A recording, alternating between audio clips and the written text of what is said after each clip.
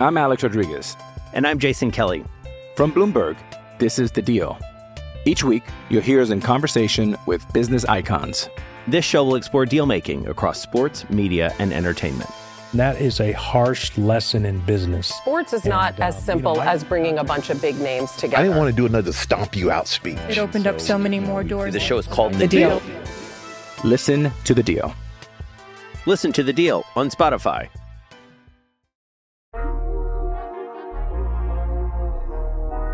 SB Nation and Underdog Dynasty present the Underdog Podcast.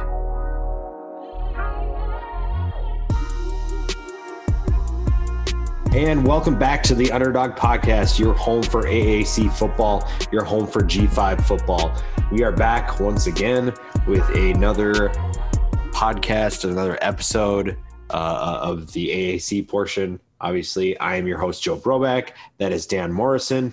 And we move on with both our position rankings and our team previews, leading us up to the season, that season that cannot get here soon enough. I am so ready, Dan. Are you about as ready as I am for football to be here? I am, because right now I've got baseball, which I do like, but it's just not. It doesn't hit the same for me. Baseball, I just can't. I like baseball. Like, don't get me wrong, I like baseball, but it is the most boring sport to watch. So I work from home throughout the day, and I really like to have it as background noise, but that is what it often becomes, as background noise. Whereas football, it's something that I can't stop looking at as much.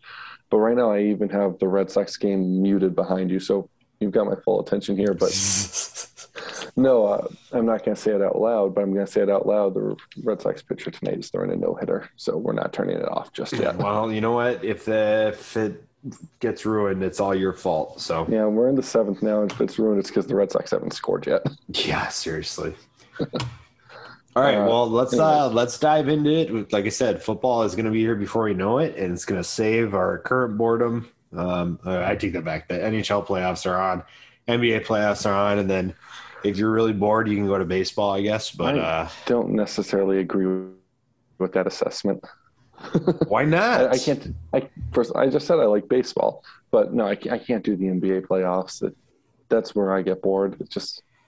Yeah, it's not for me. It's not for me. I don't begrudge anyone who likes that type of thing, but it's not my cup of tea. It's funny that you talk about the playoffs here at the top level, because we've been talking about expansion for so long, and over half the teams in the NBA get into the playoffs, and not a single person is like, "Oh, we're devaluing the regular season." It's like, yeah.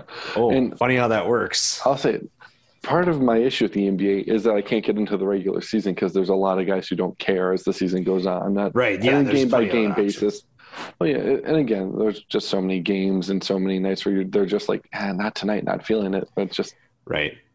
Kind of bad for me. The resting is probably the biggest issue in the NBA right now, and it's like here's my thing. Maybe it's because I like football so much. It's like there's not a single player that's going to be like, yeah, I'm going to rest tonight because I got 12 other games and I'm going to play 11 other games I'm going to play. Yeah. No, you lose your mind if you're someone did that. If your teammate's like, dude, I'm resting. It's Georgia Southern this week. It's like, hey, no. Thursday night quick. That's kind of a quick turnaround for me. My knees, I just need them to stay. Yeah. It's what it is. I also don't like how many fouls get called in the NBA now for what I consider to be the game's just like light. Contact. It's interesting. The games are kind of like the entire season. Quarters 1 through 3 are just like, okay, there maybe is a cool play, but the fourth quarter is really the only one that matters. Yeah. And yeah, it's just like, to me, it's like if you're the best players in the world, you should not have to rest. And if you do have to rest because the season's too long, then it's really easy. Like, you just need to shorten the season, which I know they're never going to do because there's so much money in it. Yeah. The TV contract goes down if you give them less games, so they're never going to do. And that's for all these sports, because baseball doesn't need to be 162 games either. Oh, don't even get me started on baseball. Baseball doesn't even need to be like 50 games.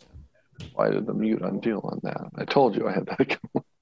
Dude, I'm telling you, you're going to mess up this no-hitter. All right, we talked too much about baseball. We're talking too much about basketball. People are here to hear football, so let's dive right into it. We're going to start with the position rankings that we've been doing, and obviously we're on wide receivers and tight ends.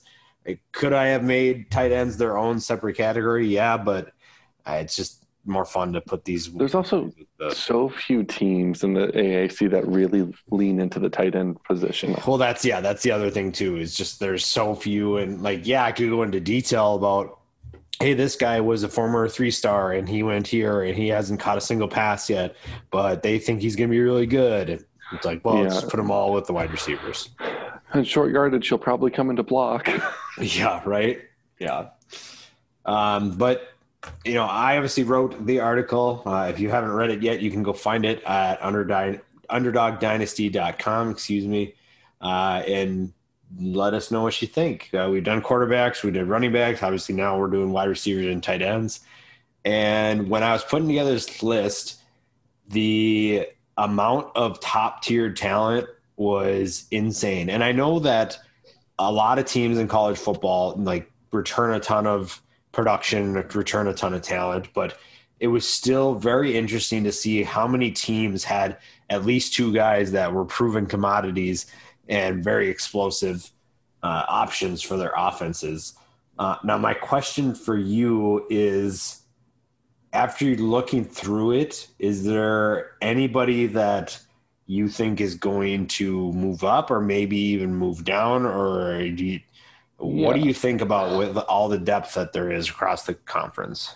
Yeah, I mean, that depth is there wherever you look, even at a school like USF, where there hasn't been a ton of production in recent years there. You also do know that the athletes that they get just by virtue of their geographic location are talented and have that potential after, getting to the second year of a new system, new coaching staff, of breaking out a little bit. I think 1 and 11 you got right. SMU is the best, most proven wide receiver room in the conference. I don't think there's a ton of debate to that. And 11's Navy because they are Navy and there's no real explanation. I hated doing that. It's like saying I just did a podcast on the 10-12 podcast with the Big 12. Yeah. And it was, we ranked the linebackers in the conference. And my excuse for my last place team is, well, it's Kansas, and it's just with Navy's offense is the same way.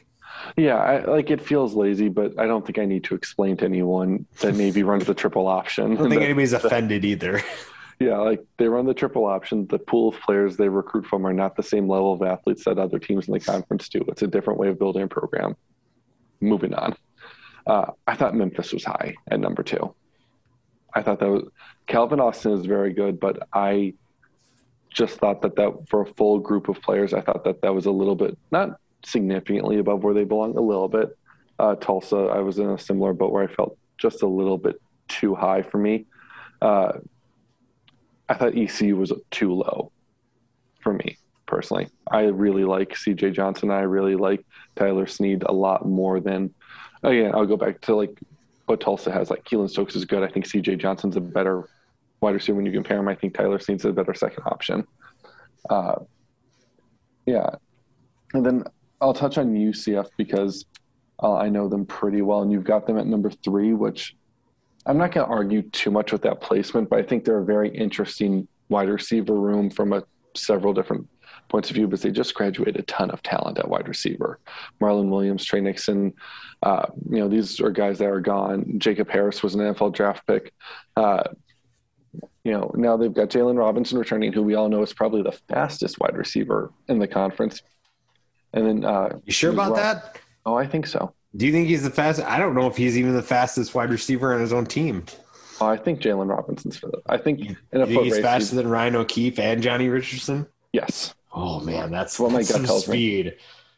That's what my gut tells me. Okay. And I don't have any proof to back it up. I don't have 40 times in front of me or anything like that. It's just sitting there with the stopwatch.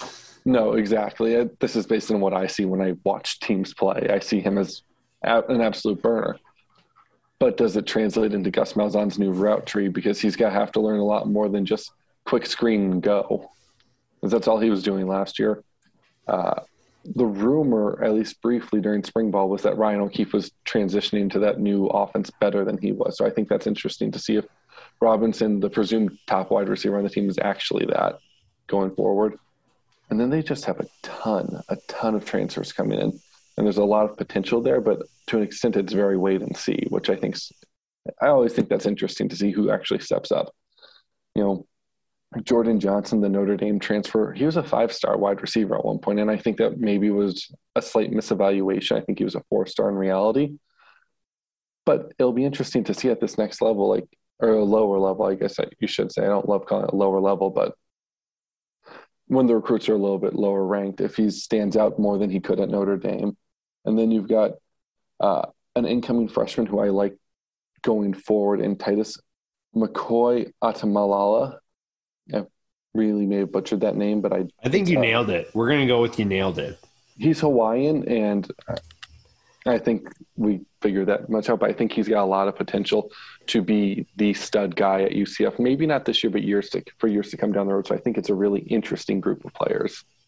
He's the guy that committed when they didn't have a coach. Yeah, because Josh Heupel wasn't recruiting those Hawaii players. Those the Hawaiian players Josh already Heupel didn't know what he was doing. All right, now that he's gone, we can really bash on him. He ruined Jalen Robinson because he didn't ask him to run a diverse route tree, and he doesn't recruit as well as people think he does. No, if you look at UCF's recruiting rankings during the time that that Heupel was there, it's much, much lower than it should have been.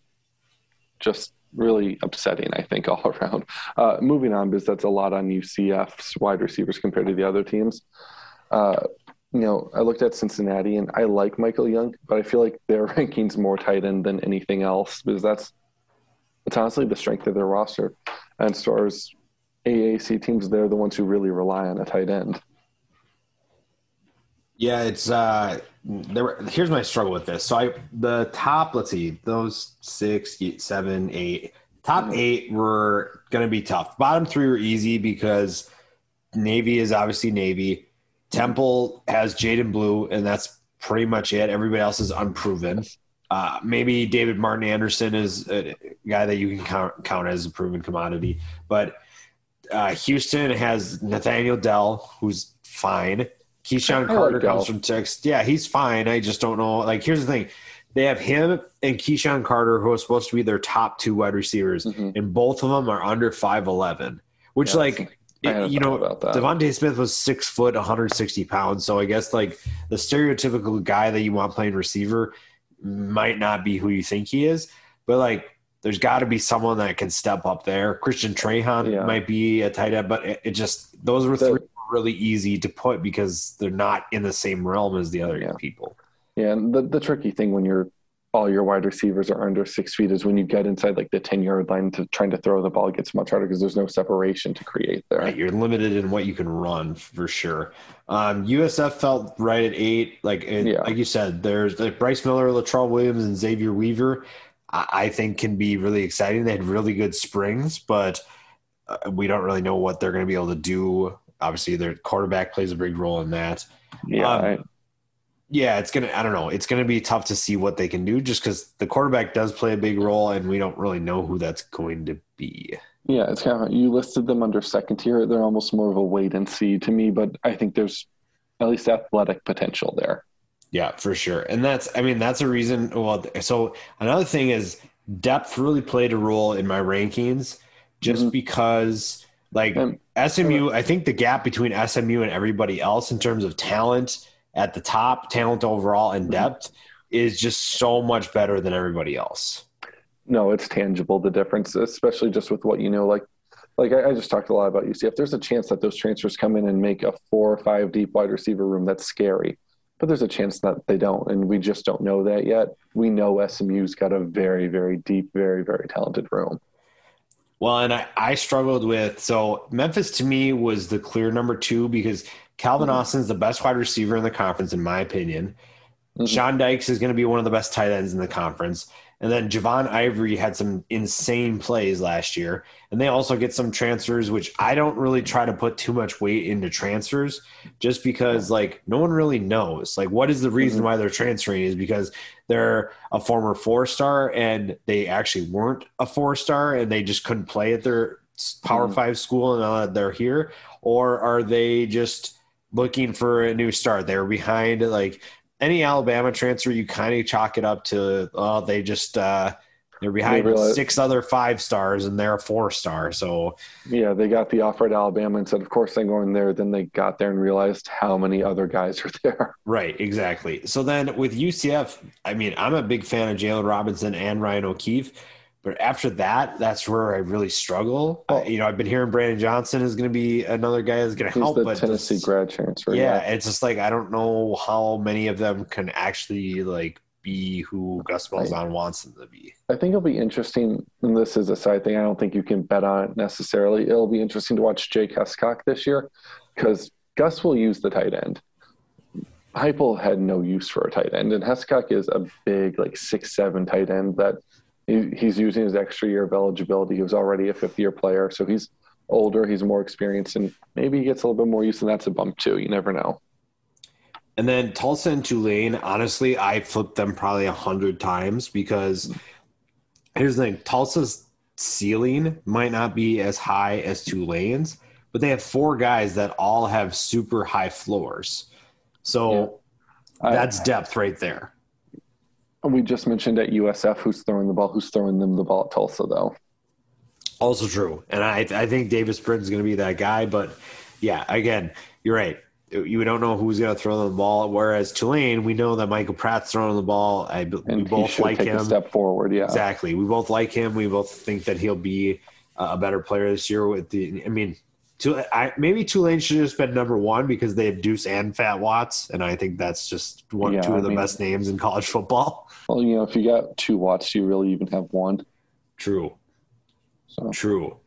And then Jaquan Jackson is another guy for them that's going to be good. And, Michael Jones from Oklahoma he didn't play very much from injuries and whatnot, but he could be another guy that can step up for them. But I don't know. It's kind of – I'm not really sure. And you're right. Tulsa could be lower. Tulane could be higher.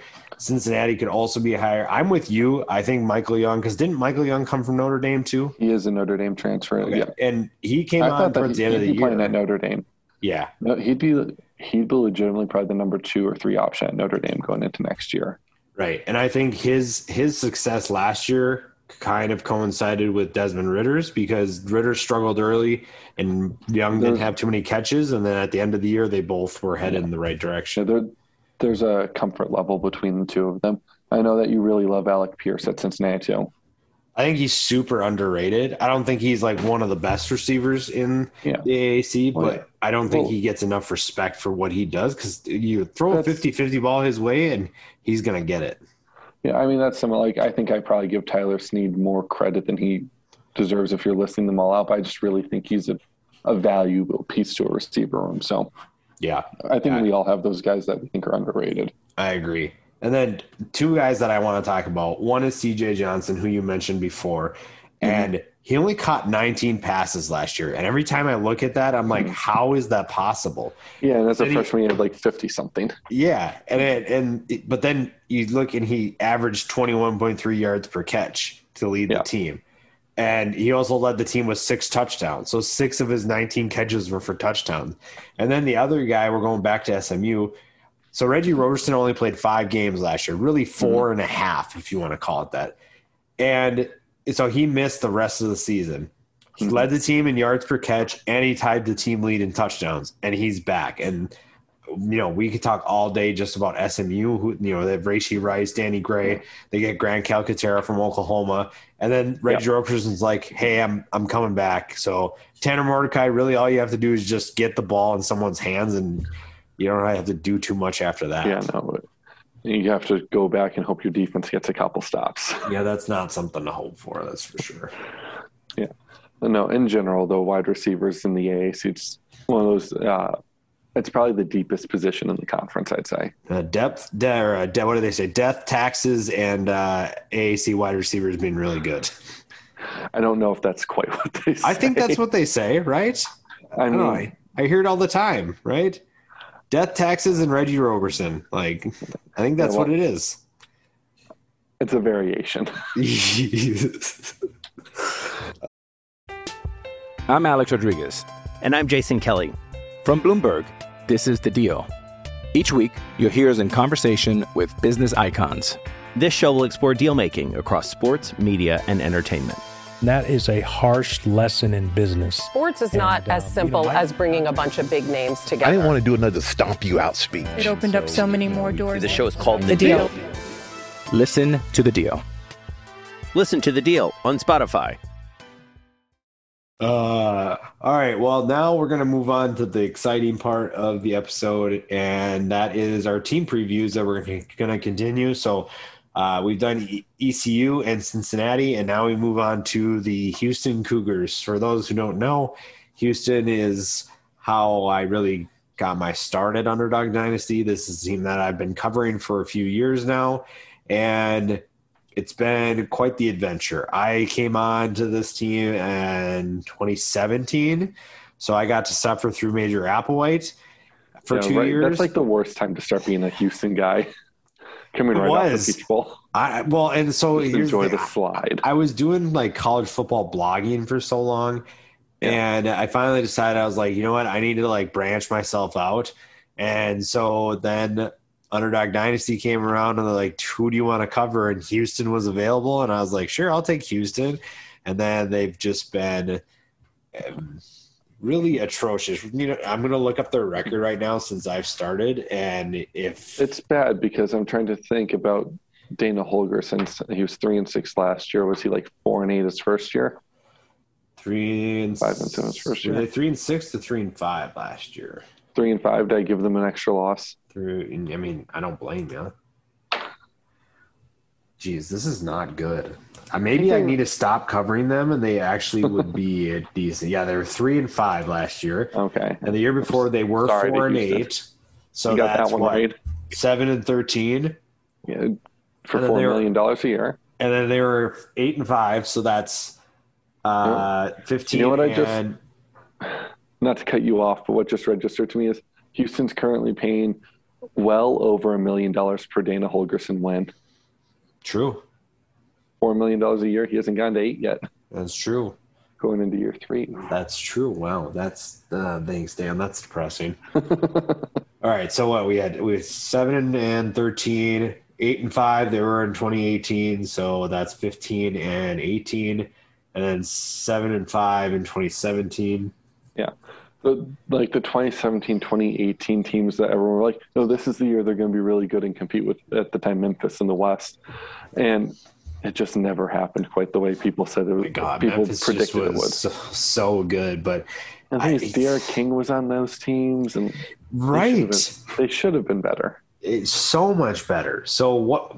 15, 22, 22 and 23 that they've been since I've started. So they owe me something here. But that's kind of the inherent thing with Houston is they're always going to be able to have talent, and they always should be at the top. And I guess figuring out why they haven't been in that time is the real question. Well, and recruiting under Dana hasn't been the best either. So I don't know.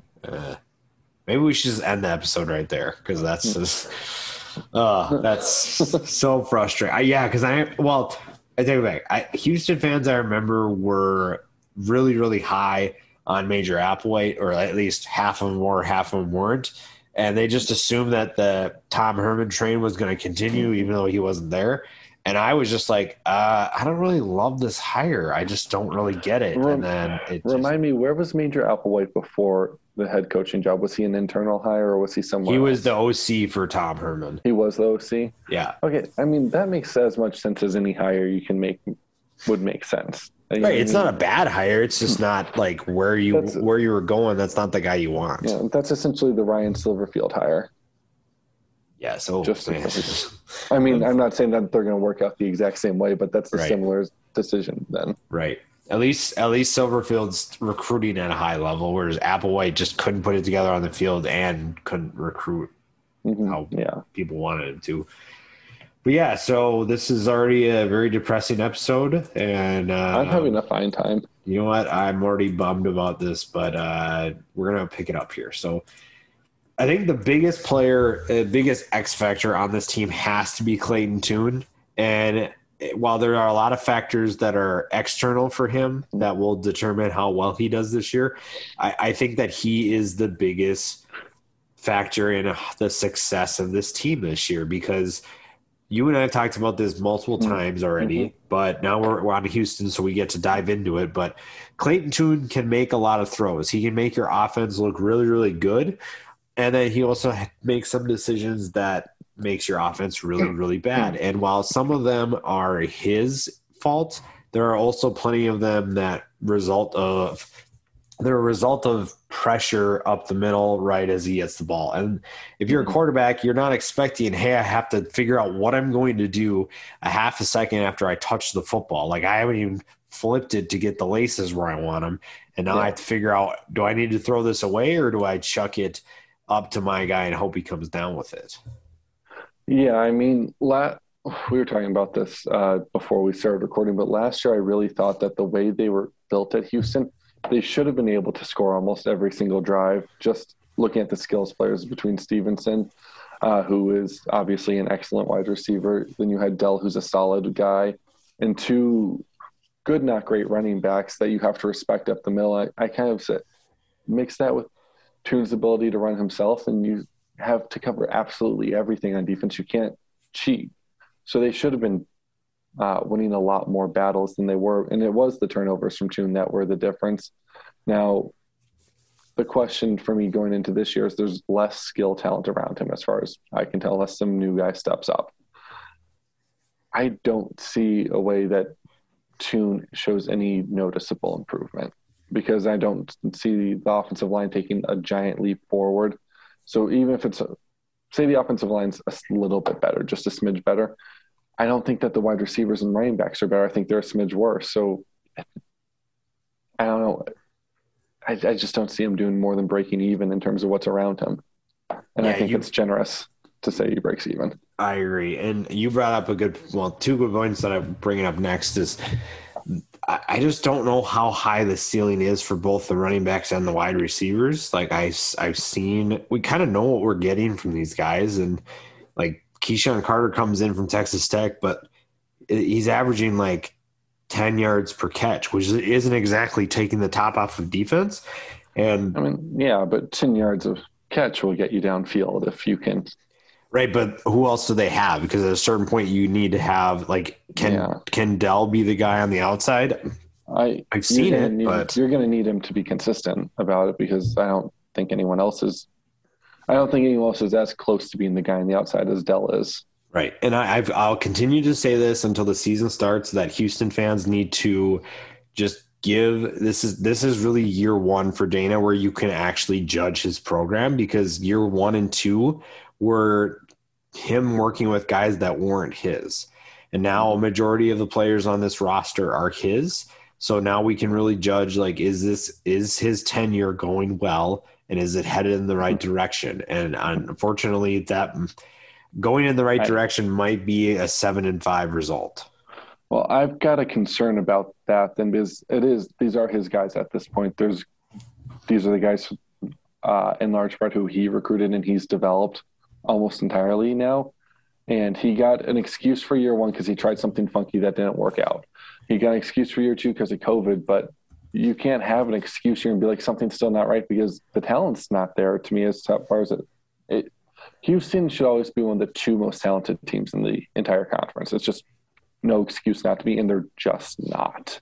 Right. You have to recruit your area better, because the thing with Houston is you don't even have to leave the suburbs of Houston, and you can produce a potentially top 50 class in the country. Yeah. I mean, that's essentially what Cincinnati says. They said, we've got a lot of talent right here. Let's just not worry about anything outside of it and focus here. And Houston has not been able to put that wall around the city of Houston the way Cincinnati has under Fickell. And it shows in terms of when you go up and down the roster and say, but who is actually there to step up? Who can fill these gaps that they have? Jalen Irwin, Seth Green, do you think those guys, their transfers, either one of them has all that much of a shot of producing the way, like, filling those gaps? No, well, and the thing is, like, Houston has like 6 tight ends on the roster right now, and I'm like, besides Trahan, like, I don't really know. And the thing with Seth Green is that he has 6 career catches. Minnesota used him as the, like, wildcat quarterback, because he came to Minnesota as a former QB. And so this is his He came to Minnesota out of high school as a former QB, or correct? Yep. Okay. Yeah, they recruited him as a quarterback, and then they just switched him to tight end because they had their guys, and they just used him as this like wildcat. And while he has like 15 touchdowns rushing for his career, so I don't know, like you throw him with Mulbacar in the backfield, and like that gives me a little bit of excitement, but it doesn't solve the problem on the outside, and that's the biggest thing. And going back to recruiting real quick, you knew that they were in trouble when they got Ed Oliver to come, and they didn't do anything with that under Major Applewhite. They didn't get anybody else to sign with them. They didn't bring any top tier talent. They just like basically got Ed Oliver, and then they just let him fizzle out of Houston. And that's where things were really wrong. And now guys aren't going to go there because they're like, well, they couldn't do anything with the best gift that they've ever gotten. So why would we believe anything's going to be different this year? Yeah. If you want to know where recruiting's at right now, I just looked up the 24/7 ranking for them. 84th nationally, 7th in the conference. And they're sitting in probably the best recruiting zone of the conference, if not. And they've got more resources than anybody in the conference when it comes down to it. I mean, if you're paying your coach $4 million, he better not be recruiting at 84th in the country, 7th in the conference, especially with the facilities that you have and the talent that's literally in your backyard. The history, no one else in the conference, save for maybe, I'd say no one else in the conference has the same quality history that Houston does. If you look at their program, this is a team that in the Southwestern Conference was producing Heisman Trophy winning quarterbacks. They were going to the Cotton Bowl with some regularity. SMU was good for a couple of years, but then they went and death penaltied themselves. And other teams like Cincinnati, they've had some nice years, but not that much, at least compared to Houston. And they don't have that much donor backing like Houston does. Well, Houston won the conference in 2015. So, I mean, while it's still early, but like they won the conference. So there's like, we know they can do it. We know they can produce enough guys to make that happen, but it just, I don't know why it hasn't happened, but it just hasn't. Yeah. I don't know. And then you throw in like this offseason. So Houston's on its like 4th defensive back coach. They parted ways, mutually agreed to part ways with Joe Coffin. So now they have a new DC. And then wide receivers coach Tyrone Carrier, who's like beloved in the Houston community, and Houston parted ways. So like something's going on, and you have this talent that's unproven, and we're not really sure where the ceiling is. And you have all these new coaches coming in, and it's like, well, is this going to be a successful season? Because there's so many questions and not very many answers. Yeah. I mean, I think then you look at the schedule, and I don't want to jump ahead of ourselves because I think there's still more to talk about. We got to talk about the positives, which surprisingly is going to be on the defensive side of the ball this year. I like their defensive ends a lot. If you want to start there, let's go in there because I'm right there with you. I think DeAnthony Jones is going to be a stud, and I think that I'll let you go into it a little bit more, but I think they have a lot of talent on that part of their defense. Yeah, I mean, I think a lot of people at a glance would go, oh, now you're replacing Peyton Turner, Grant Stewart. The defense is going to take a pretty realistic step back. And I can see that point of view, but I think there's guys like, I really like Derek Parrish to replace Turner, maybe not to the same level he was at, but I think he's a very capable, strong defensive end. I think people don't realize last year Houston was number 2 in the conference for sacks. This is a team that forces a lot of pressure, and that's going to help you a lot winning close games, especially against say a Tulsa team that's going to have either a new quarterback or an inexperienced quarterback. Getting to him and forcing him to make mistakes prevents him from getting the ball out to that deep wide receiver room we were just talking about a little bit ago. I think that's real important for them that they get that going. And plus it helps out your corners in every single game that they don't have to cover on an island for 4 or 5 seconds. Yeah, and Coach Brian Early so going back to the coaching staff real quick, Coach Brian Early is the best coach on this team right now, at least at Houston. You can make the argument for Dana and what he did in West Virginia, that's fine. But right now, Brian Early is the best coach on this team, and the work that he's done with some of these guys is proof of that. And the problem with that, though, is that some Power 5 program is going to see, hey, this guy gets the most out of his talent. He did the same thing at Arkansas State. Now he's doing it at Houston. So next year you could be without your defensive line coach. Yeah, he'd be the Texas Tech D-line coach or whatever. Oh, gosh, yeah. And it's just, I mean. No, but that's a good thing, though, because that means you're getting your players coached up while you're getting them developed well, and you just have to accept that if your coaches aren't turning over, you have bad coaches. So you want that problem. Yeah, that's true. There's going to be a problem either way. You just have to hope that Dana can make another good hire there. One guy that I'm really excited for this year is Latrell Bankston from Iowa State. He was in a situation where there was just a lot of depth at Iowa State, and he just wasn't getting the reps. And now he gets that shot. And after watching a little bit on him, it's just like, this guy's going to be a problem in the AAC. Yeah. I think that he's going to he's going to help make that team just a little bit more if I can learn how to speak, well-rounded on that side of the ball. And that's honestly, unfortunately, what I think Houston needs to do is become a defense-first team, because I don't think the offense has it in them to win shootouts the way, say, we were just talking about ECU last week, the way ECU is going to win shootouts. I think they're the opposite, because I don't think the offense can hang with a lot of the good teams in this conference. Right. Yep, I agree. And the defensive line is probably the deepest group of this team, and they're going to be, I think, obviously the strength. You obviously agree. Even on the inside, there's talent to be had there. Chidozie Nwankwo is solid. I don't know if he's going to be suspended this year. He had some off-field stuff going on, but he and Latrell Bankston will be two of the best interior defensive linemen in the country if they're able to play together.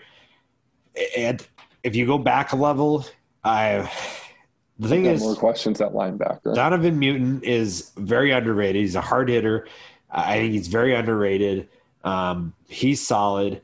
But then, Grant Stewart is great. I love Grant. His hustle is unmatched by anybody that I've seen outside of Ed Oliver, but he's defensive back through and through. And I don't know if this is the whole point of the defense, because you had him and then Manny Nunnery was his backup. And then this year you put Deontay Anderson, a former safety, a former Ole Miss transfer. He's listed as linebacker. And then Giovanni Stewart, who's 5'9", a buck nothing, is also listed as a linebacker. Now, I don't know if they just technically call him a linebacker because he's – Do you think it's more of a rover position than a linebacker? Yeah, he's playing in the slot, so I don't know if that really counts as a linebacker. But you have basically two defensive backs playing a linebacker position, so I don't know what's going on there or what the – if I had to take a stab in the dark, because I don't know what the decision there is with those guys, as it is probably one of those modern defensive positionless player moves that they've decided to do with the guys. Have them play mostly in coverage, but come inside hard when they feel there's a run coming, something like that. And that's something you see a lot with teams nowadays, but it's not necessarily something that you want the 5'9" guy to be doing. You'd like to have him closer to 6 foot still. What do you think of Marcus Jones, though, in the secondary? Because I like him. I think, obviously as a returner, he's phenomenal. He's he's arguably the best returner in college football. You can make that argument for sure. As a defensive back, he got so much better as the season went on. I think he was solid when he came to Houston. And then once he got acclimated to the talent level that he was seeing, he improved so much. And it helps having Demarion Williams on the other side.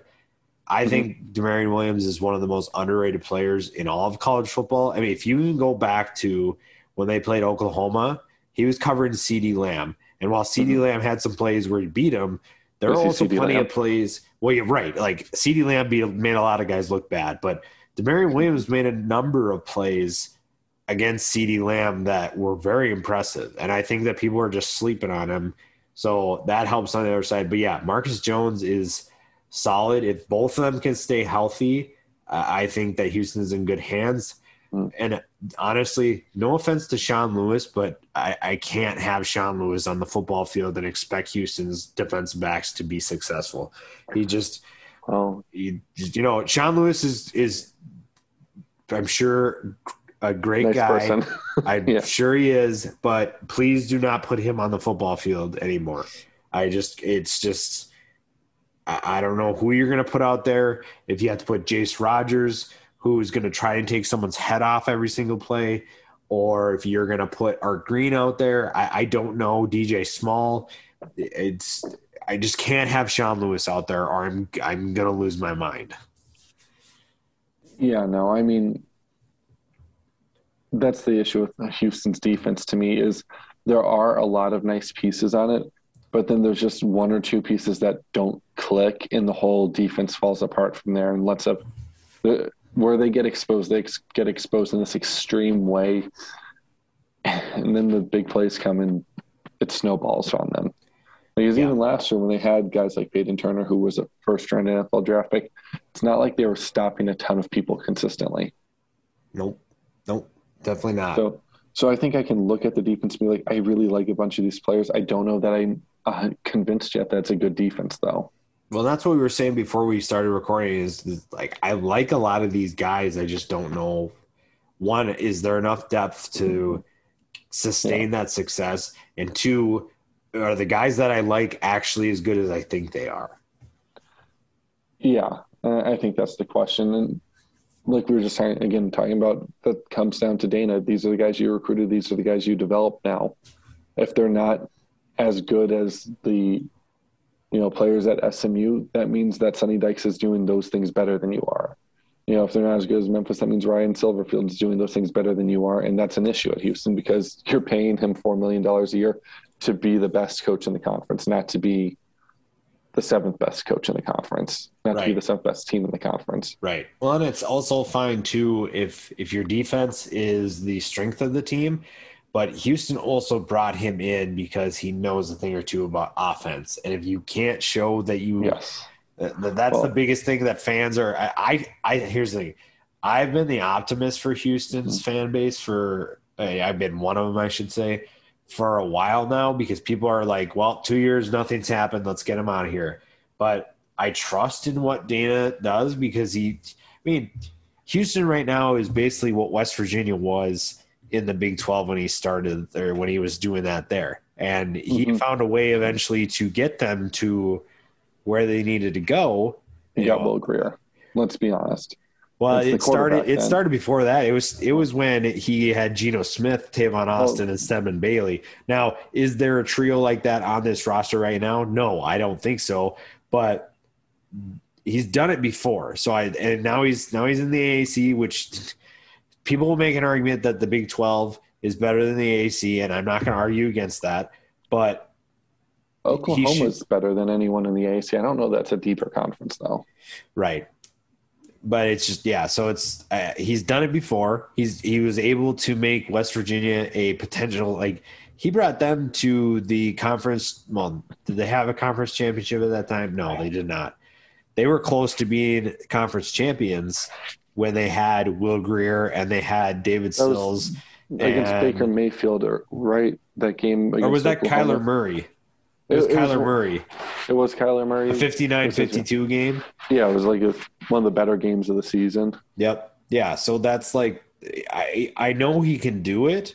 It's just I'm really having a hard time finding this is a perfect transition. Doing it. Right, here. And this is really a perfect transition because, we talked about the defense now, and I like I said, I trust what he can do. But when I look at this schedule, it's tough for me to find upsets. There are games that I'm just like, yep, Houston will win that game. I have no problem betting on that. But, I don't know. I tend to agree with that thought, though, is that when I look at the schedule, my gut says, you have to win 7 games minimum, and you should be able to find a couple more. But at the same time, I can't tell myself that that's an 8-4 football team when I look at it. Right. Well, and there's a number of games too, namely the first two. and we'll talk about this, there's a number of them that I'm like, yeah, Houston should definitely win that game. But at the same time, I also think I would be surprised if they lose that one. I agree with that too. I think if you made look through the schedule now, though, they should be favored in 7 games. And things change as the season goes on. Players get injured. I think they should be favored in 7. Here, I'll go through the list of games. Okay, I see 7 too. Well, let's just go through it. So we start obviously with the Texas Tech game in NRG Stadium. Why that's in NRG Stadium, I'm not sure. But because why play at home and home when you can play at neutral sites? The problem too is the last time that Houston played in NRG Stadium was against Oklahoma back in 2016, and that atmosphere was bonkers. That was one of the craziest. I was at that game, and it was one of the coolest experiences that I've had at a game, a live game. And I just don't think that it's going to be the same. Maybe I don't know. Yeah, I was going to say, I mean, I guess I'm not as in tune with that region of the country in terms of the fan bases, but is there any chance Texas Tech comes and travels the way Oklahoma fans do? Well, the thing is, both fan bases can be super passionate, or they are passionate. It's just a matter of, can the team produce enough excitement for them to show that to a certain degree? And like at the Houston game against Oklahoma, there were definitely more Houston fans there. And that's a big stadium. It's not like TDECU Stadium where there's maybe 20,000 fans there. Like, this is a big stadium. There are at least 30, 40,000 Houston fans. Mm-hmm.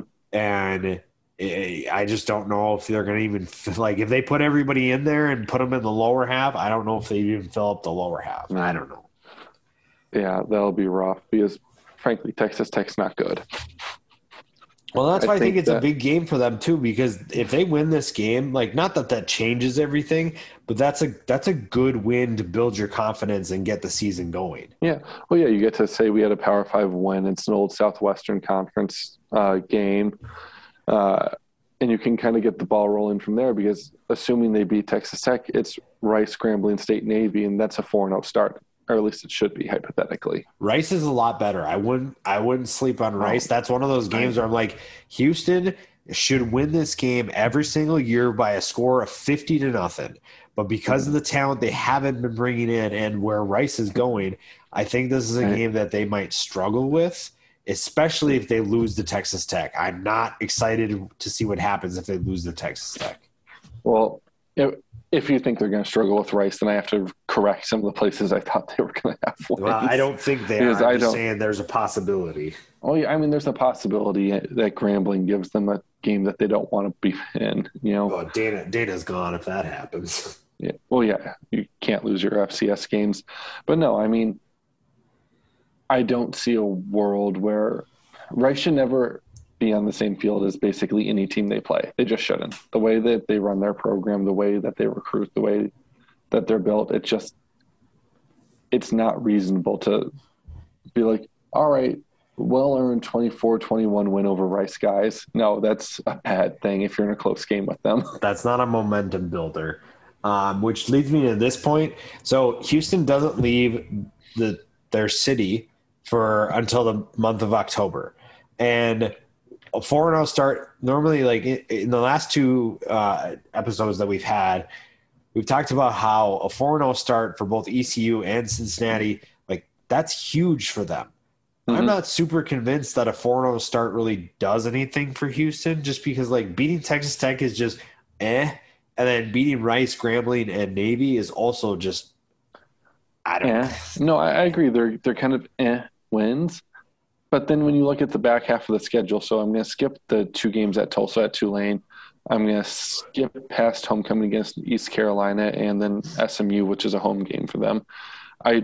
Those games we could talk about a little bit, but I want to point out at USF, at Temple, 2 road games that you're absolutely supposed to win if you're Houston this year.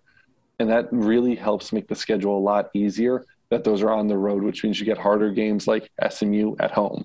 You get Memphis at home. And then you end the year at UConn, which, again, is a joke of a team to be playing. So that's 3 more wins you should have after you should start 4-0. that should be 7 wins, and that's a bowl game. And that's, in my opinion, a very successful year for Houston, even if they can't find a win in any of the other 5 to get them to what's a very respectable 8-4 record.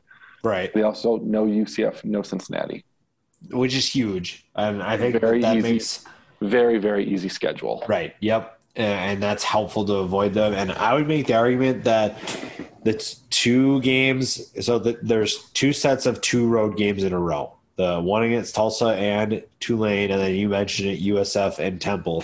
Mm-hmm. And I think that 2 losses against Tulsa and Tulane would affect this team more than 4 wins to start the season with. Well, I think they're losing both those games. Which I agree.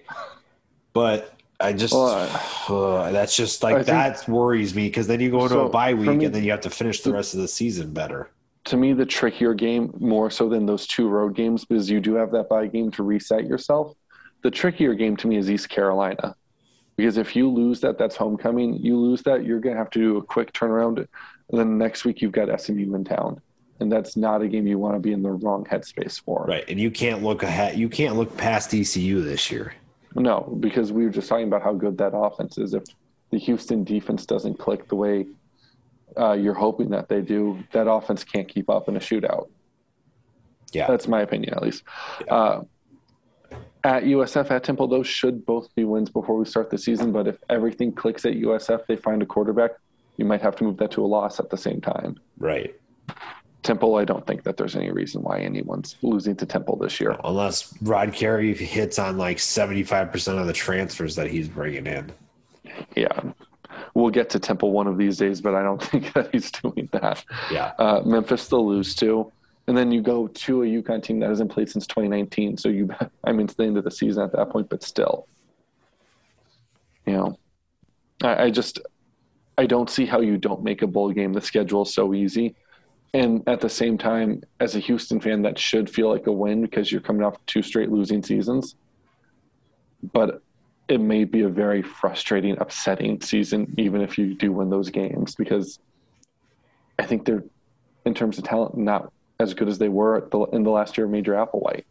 Okay, here's my question for you. We did this last time too. I think we did it for Cincinnati too. So what is your ceiling for this team, record-wise?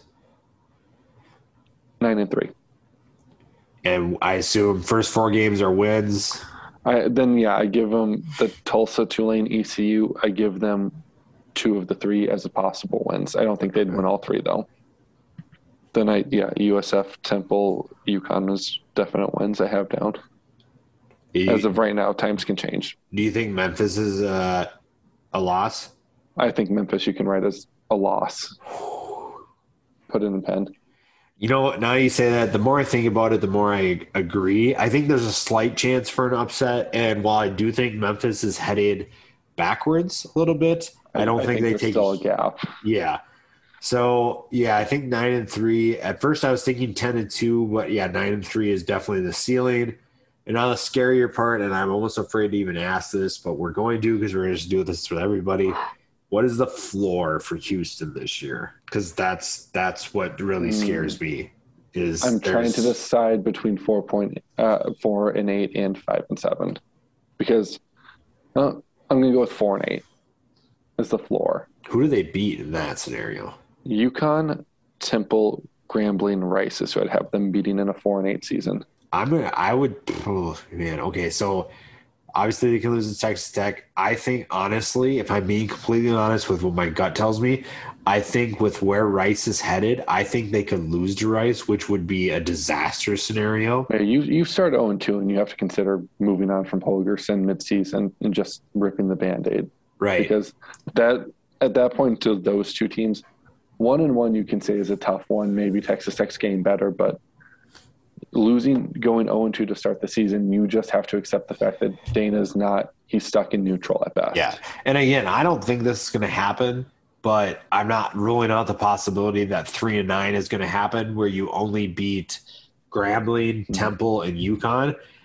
And the more that I think that, the more I'm thinking that's definitely not going to happen, because I think that's doomsday. That is doomsday, because that means that you're just beating teams that are horrible and you can't beat anybody else. And I don't think that Houston is at that point. So I guess that's maybe worst case scenario. So, I mean, technically that's the floor, but I think a more realistic floor is, 4-8, 5. I'm going to say 5-7, just because if even if Houston is kind of bad, they should still win 5 games. And I agree with that. I think they should win 7 games if we're actually getting into it. But I look at the USF game as a really tricky one to tell, at least as of right now. If they played week 1, I'd have it as a definite Houston win. But USF last year, they scared UCF, they scared Memphis. They showed flashes of potential. And if they've got their legs under them by midseason, you're in trouble if you're Houston, at least in the scenario that we're playing out here, of worst case scenario. Yeah, there's a lot of uncertainty, and I think that there has to be. Well, let me ask you this then: what is a record that Houston has to have where you would feel comfortable saying, okay, Dana has them going in the right direction? Is it 7-5? No, it's better than 7-5, because with how weak the schedule is, I think you have to win 7 games. I think that's just a baseline number. So 7-5 is he's not on the hot seat. 7-5 to me, he's in the same spot next year as he is right now. It doesn't change for me in terms of my perception of what he's doing at Houston. But I'll give you a kind of cheap out of the AAC example. At UMass, I think they really need to win at least 2, probably 4 games next year, and it won't make me think they're any better than they actually are. But they have 2 FCS games, UConn, New Mexico State. They should win those 4 games. They should. If they win those 4 games, it doesn't mean I think highly of UMass football, and it doesn't mean I think they had a great year. It means they played a really bad schedule, and they won the games that they just physically should be the better team than, because they actually played football in 2020. They're not an FCS school. These are the things that you should be able to accomplish. I think 7-5 is what Houston should accomplish. If they get to 8, give me the 7 wins that they absolutely have to have in my book, plus one of the other games: Tulsa, Tulane, ECU, SMU, Memphis. Give me to 8-4. Give me a couple extra conference wins. That's what I'm going to ask. Off a couple upsets. Yeah. If you get to 8-4 and you've done it because you beat Tulsa at Tulsa, because you upset Tulane, and then I'm going to say, okay, there's something that's starting to click there, but otherwise you're just breaking even. Yeah, I think I agree. I think 7-5. We're kind of in the same situation, because there are some Houston fans who think that they have to win 9 games for them to feel good about Dana, but I think I can understand that feeling, though, if you're a Houston fan, though. Well, with 4 years of being just average or bad, I get it. And again, because what talent Houston has access to compared to, say, Tulsa or Tulane, they don't have the same access for various reasons. You feel like you have to win those games, but I don't have them down as winning those games. You think about, ECU is a team that you have to be able to beat, but they're on the rise, so that might not be as easy a game as a lot of Houston fans want it to be. Yeah, it's not as simple as it seems, unfortunately, and I agree. You should be recruiting better than a lot of these teams. I mean, Tulsa's, not that this really means a ton, but Tulsa's the 3rd best team in their state, and Tulsa doesn't recruit particularly well either. No, there's no reason why. They obviously have a ton of talent, but that's why the Tulsa game seems more like a coin flip to me now, because they lost 2 the last 4 big names, essentially. 3 of them are on defense. That's the only thing that I have where I'm like, maybe. Yeah. Well, yeah, for what it's worth, I do think Tulsa takes a step back this year. I just think that they're a better rounded team. They're a more physical team. I think that they'll, at home, at least should be favored when we're talking right now. I don't think it's impossible Houston wins that game by any means. Yeah, I agree there. And I don't know.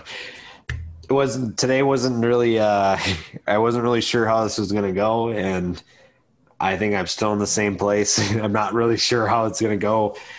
I have optimism to think that there is a chance that this team takes a step forward, but I'm also not going to be – every year so far I've been like, oh, well, Houston's going to win 8 or 9 games, and every year that I predicted whatever, they've won less than what I predicted. So maybe if I just predict they'll lose every single game, then maybe it reverses. But then it's the balance of like fans think that you're being pessimistic and think that you don't like their team, but really it's like, I don't know. It's maybe I'm the problem, so who knows?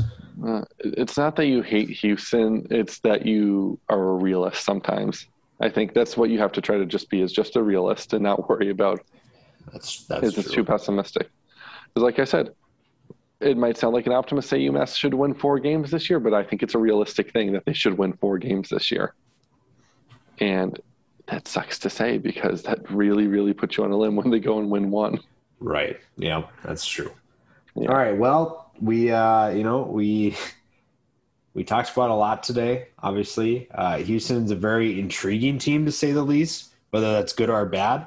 And it'll be interesting to see what Dana Holgorsen can do, because I think a lot of people have doubts about where this program is headed. So it'd be a good chance for him to prove everybody wrong and show that Houston is actually headed in the right direction. There are pieces that we both like. We talked about it, and I think that there's a chance that other pieces step up as well. But we're trying to temper our expectations, temper our excitement, and just let the season play out before we go over the top. Next week, we are on to Memphis, one of Houston's rivals there. So that'll be another team that's very intriguing. It'll be interesting to see what you have to say about them, and we can share our opinions about where they're headed. Yeah, I've got to go do a deep dive on Memphis, because I think there's a lot more turnover there than people realize. I have to go figure out their roster.